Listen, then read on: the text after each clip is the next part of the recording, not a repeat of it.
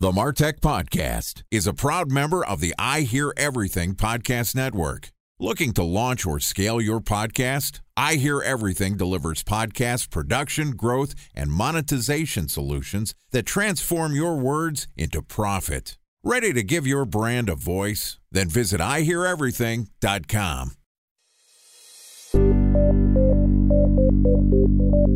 From advertising to software as a service to data.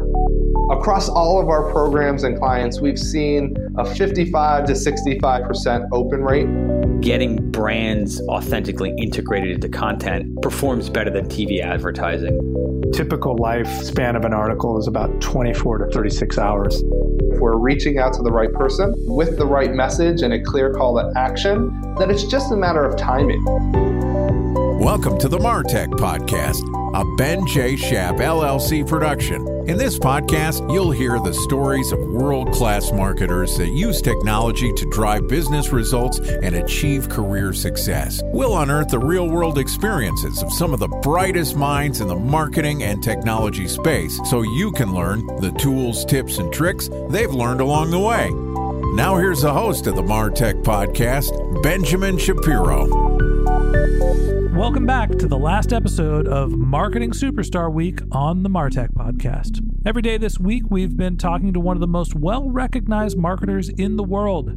Joining us again today is Rand Fishkin, who is the co-founder and CEO of SparkToro, which helps entrepreneurs, marketers, and product folks of all stripes uncover the publications and people that influence their target audience. SparkToro's powerful dataset contains 70 million public web and social profiles with a simple-to-use research tool that is free to try. And prior to founding SparkToro, Rand was also the founder of Moz, a leader in the field of search engine optimization tools, resources, and community. He's also the author of multiple books, including The Art of SEO, Inbound Marketing and SEO, and his most recent work, Lost and Founder.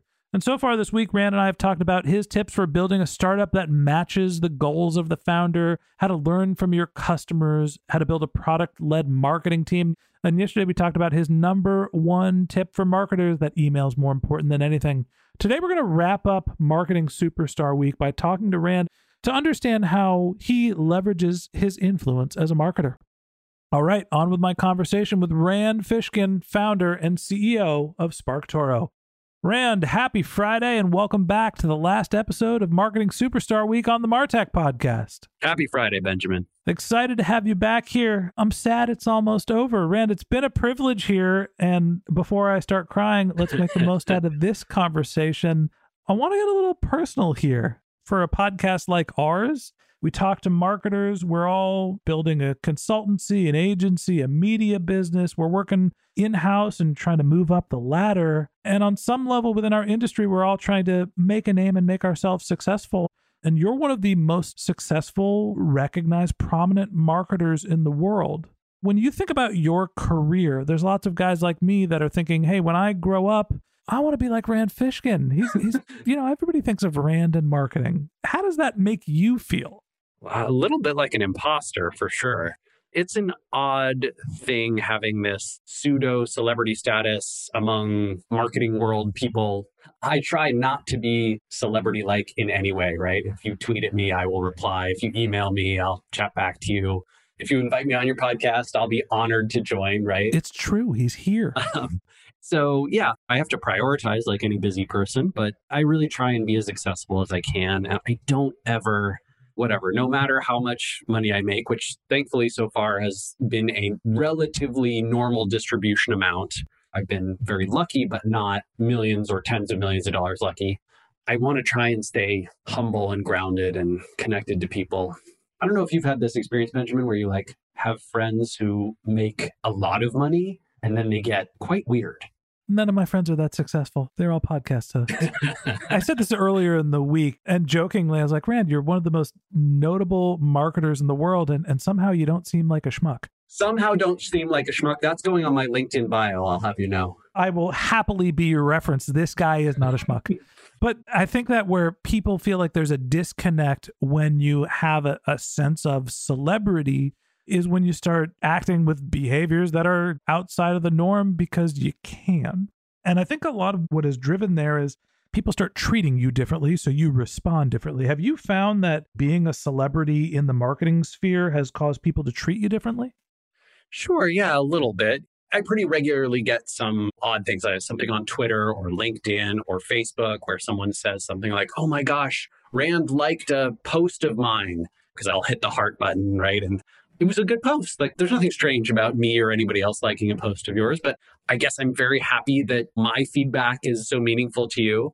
I get the same thing in emails, right? Where someone will say, wow, I can't believe it's really you. I can't believe you really respond. I get people replying like, well, there's no way this is actually Rand, but whoever Rand's assistant is, please tell him I'm a big fan. I'll be like, hey, man, it's me. Let me call his assistant. Rand, this guy likes your post. Thanks, Rand. I haven't had an assistant since I left Moz. Sorry. But that kind of stuff is flattering. It can be fun. But yes, I agree with you. It can disconnect you from reality.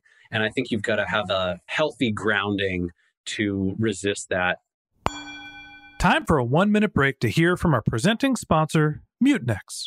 In 1919, John Wanamaker said, half the money I spend on advertising is wasted. I just don't know which half. Well, the advertising landscape has changed since then, and instead of reaching your audience on 2 channels, you're probably reaching them on 20. Turns out John didn't know how easy he had it. But that doesn't mean that you should give up on striving towards marketing effectiveness. No matter how complex your marketing strategy is, Mutinex Growth OX is the market mix modeling platform that measures the impact of marketing on your bottom line. Mutinex's market mix modeling platform calibrates your insights against the latest market conditions so you can make media and marketing investment decisions confidently and quickly.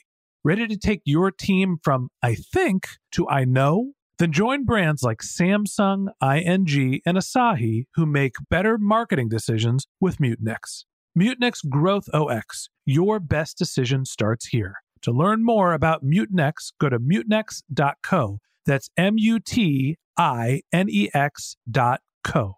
Okay, here's the rest of today's interview.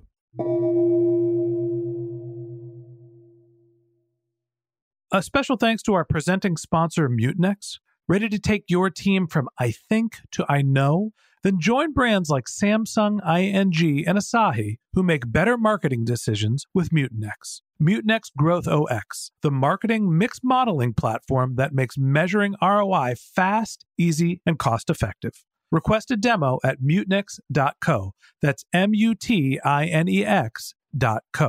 So do you feel like being visible and being known as an influencer in a category like marketing, does that make you responsible to act a certain way?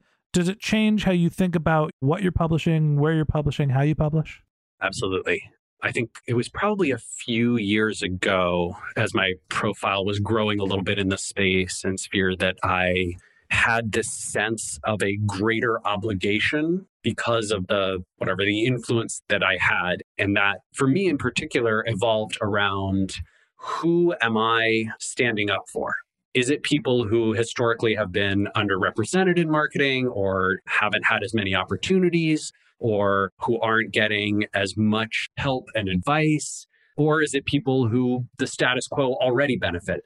So this is a wide range of things, right? This is like, I like helping and like serving small and medium businesses, growing and new businesses, startups versus enterprises. Enterprises have a lot of money. There's no doubt about it. But you know what? They're going to be fine. They're doing great. You have never had a 50-year run in the United States like you've had if you work at a big business. It's just crazy how much wealth has gone to the top few companies in every sector compared to everybody else. I don't think they need my help. Same thing is true for I've been a very passionate advocate online and off about getting more women and more people of color and more folks who are disabled and more folks who, don't look like you and me onto stages, onto podcasts, featuring their content on Moz's website or making them the voice that I amplify on social media. That's been a heck of a journey too. I am incredibly impressed, and we're just getting to know each other through these podcast series that we're doing. A couple of things that I've observed. First off, you've got a handwritten Black Lives Matter poster behind you. Yeah, that was the one I was marching with all summer, so I figured I'd put it up. Yeah, and it looks like one that was out in the field, used. Yeah. And the second thing that I've noticed is when I asked you for recommendations for other people that would be good speakers for the Voices of Search podcast, your response was, let's talk a little bit about diversity. And you didn't say it in those words, but you were basically saying, hey, you should think about diversity, what's important to you. And not only did you say, hey, Ben, go find some guests who don't look and sound like you or aren't from the same background, you already had the list prepared of who they were. I went out and custom found those folks for you, actually. So I have a lot of people that I follow, but yeah. I was blown away because, I think that most of the marketing world looks at you as a celebrity and a very visible figure, and you could easily be another one of the talking head white guys that are on every stage in marketing, and you really do seem like you have a true sense of responsibility to help other people get recognition in the industry and make sure that it is a diverse industry. Now, is that because you believe in diversity in general, or is it that you want to help the growth of the marketing industry? It's probably a little more the former than the latter, at least from a conscious perspective. But even just hearing you say that, there's no doubt in my mind that both things will happen when you add more diversity to the conversation. And I mean diversity of many, many kinds, right? So I want to see more in-house marketers who help small and medium businesses on stages versus just director of growth for Uber and Airbnb on stages. Like, I want to see more people like that elevated because I think those stories are more meaningful to a vast swath of small and medium businesses. And also, I want to see more Asian American women on stages and more Native women on stages and more people of color on stages. And I want to see more people who have disabilities on stages and people who don't look like what the industry looked like when I got into it, which was essentially all me. I remember having this conversation, Benjamin, with a friend of mine I won't name because I didn't ask him permission to share. But he's a Black guy. And he was like, when I got into marketing, I looked around at all the speakers on all the stages in sort of digital marketing world, and they're all white. And I'm like, okay, I guess it's a white guy thing. It's not for me. And then I saw Will Reynolds speak, and I was like, oh, shit. Maybe this is not just for white dudes. Maybe I can get into this too. And he did. Yeah. Will Reynolds, brilliant SEO, also has been a guest on the Voices of Search podcast. Smart guy. Will's an amazing guy, right? That was hugely meaningful to me. It made me feel like, I don't know if you ever saw that famous White House photo of the little boy, he must be 4 or 5, and he's touching Barack Obama's hair. Yeah. Because he wants to prove to himself that the president of the United States has hair like his. Because it's just so hard for him to imagine that he could be reflected in the office of the presidency. And look, I have my challenges with Barack Obama. I'm a little more progressive probably than he was, but I cannot deny the power of that imagery, the power of what that means to have someone like you represented in that field. My grandfather, who's still alive, my grandfather's 93, he's Jewish. He could not get gigs working in certain consulting companies. He was a chemical engineer graduate out of college because of his Jewishness, because of who he was, right? Because anti-Jewish sentiment was still quite prominent in the 40s and 50s. And it was a long time before Jews were sort of accepted into American mainstream society. So, hey, do we have a responsibility to pay it forward, to help make sure that nobody gets excluded, to help make sure that everybody can see themselves in positions of influence and authority? I think we absolutely do. And the more influence you gain, the more that obligation rests on your shoulders. So, sorry, long answer, but hopefully helpful. It's a great one, and it's honestly the reason why I wanted to have this as our last episode is I was taken back by how much you prioritize diversity inclusion. And from somebody who is such a visible figure in the marketing industry, I think that's really important and really powerful. And it motivated me to think more about diversity and inclusion for who is a guest on the MarTech podcast or the guest on the Voices of Search podcast as well. So I was moved. And I appreciate you for A, prioritizing helping people that don't look and sound like us, and B, for not being a schmuck. I have one final thing to say on that, which is many of the people who might be listening and think to themselves, that's malarkey, I don't like that stuff, it doesn't really help with business results. Let me just share one more story on this front, which is at MozCon, which was the conference I ran at Moz, started there for many years. That conference started with just a few dozen attendees, grew to a few hundred, and then several thousand attendees over the years. And in 2008, I think we started prioritizing gender diversity on stage. And within literally 2 years, the diversity of attendees shifted from 30% women, 70% men to 40-60, and then close to 50-50. I think it was 45, 44, something like that. Then we did that same thing later on with other kinds of diversity, right? People of color and disability and all this other stuff.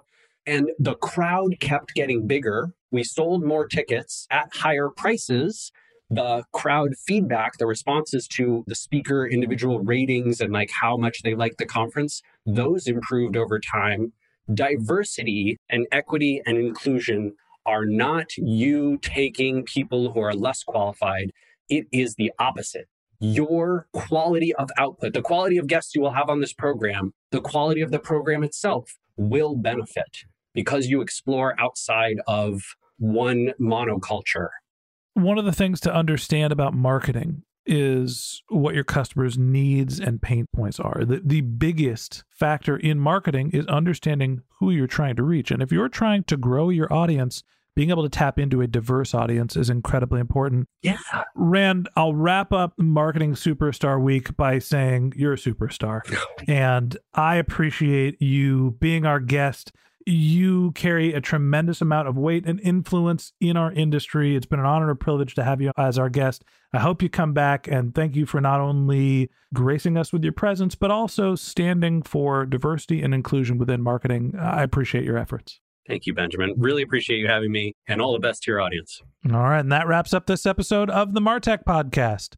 Thanks again to Rand Fishkin, the founder and CEO of SparkToro, for joining us. If you'd like to get in touch with Rand, you can find a link to his LinkedIn profile in our show notes. You can contact him on Twitter, where his handle is Randfish, RANDFISH, or you can visit his company's website, which is SparkToro.com, SparkToro.com, or you can find his most recent book, Lost and Founder, at SparkToro.com/book.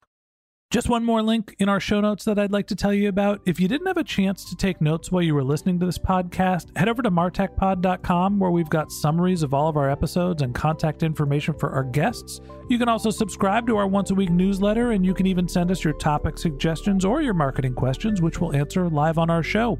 Of course, you can always reach out on social media. Our handle is MarTechPod, MarTechPod, on LinkedIn, Twitter, Instagram, and Facebook, or you can contact me directly. My handle is Ben J. Shap, BenJShap.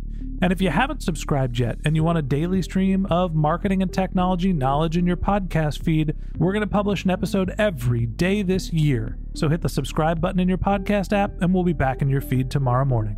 All right, that's it for today. But until next time, my advice is to just focus on keeping your customers happy.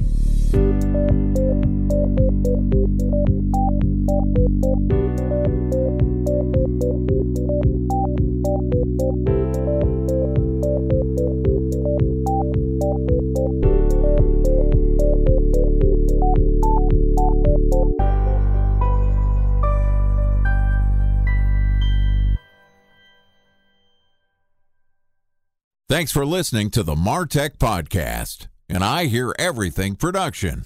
Looking to launch or scale a podcast like this one for your brand? Then visit iheareverything.com.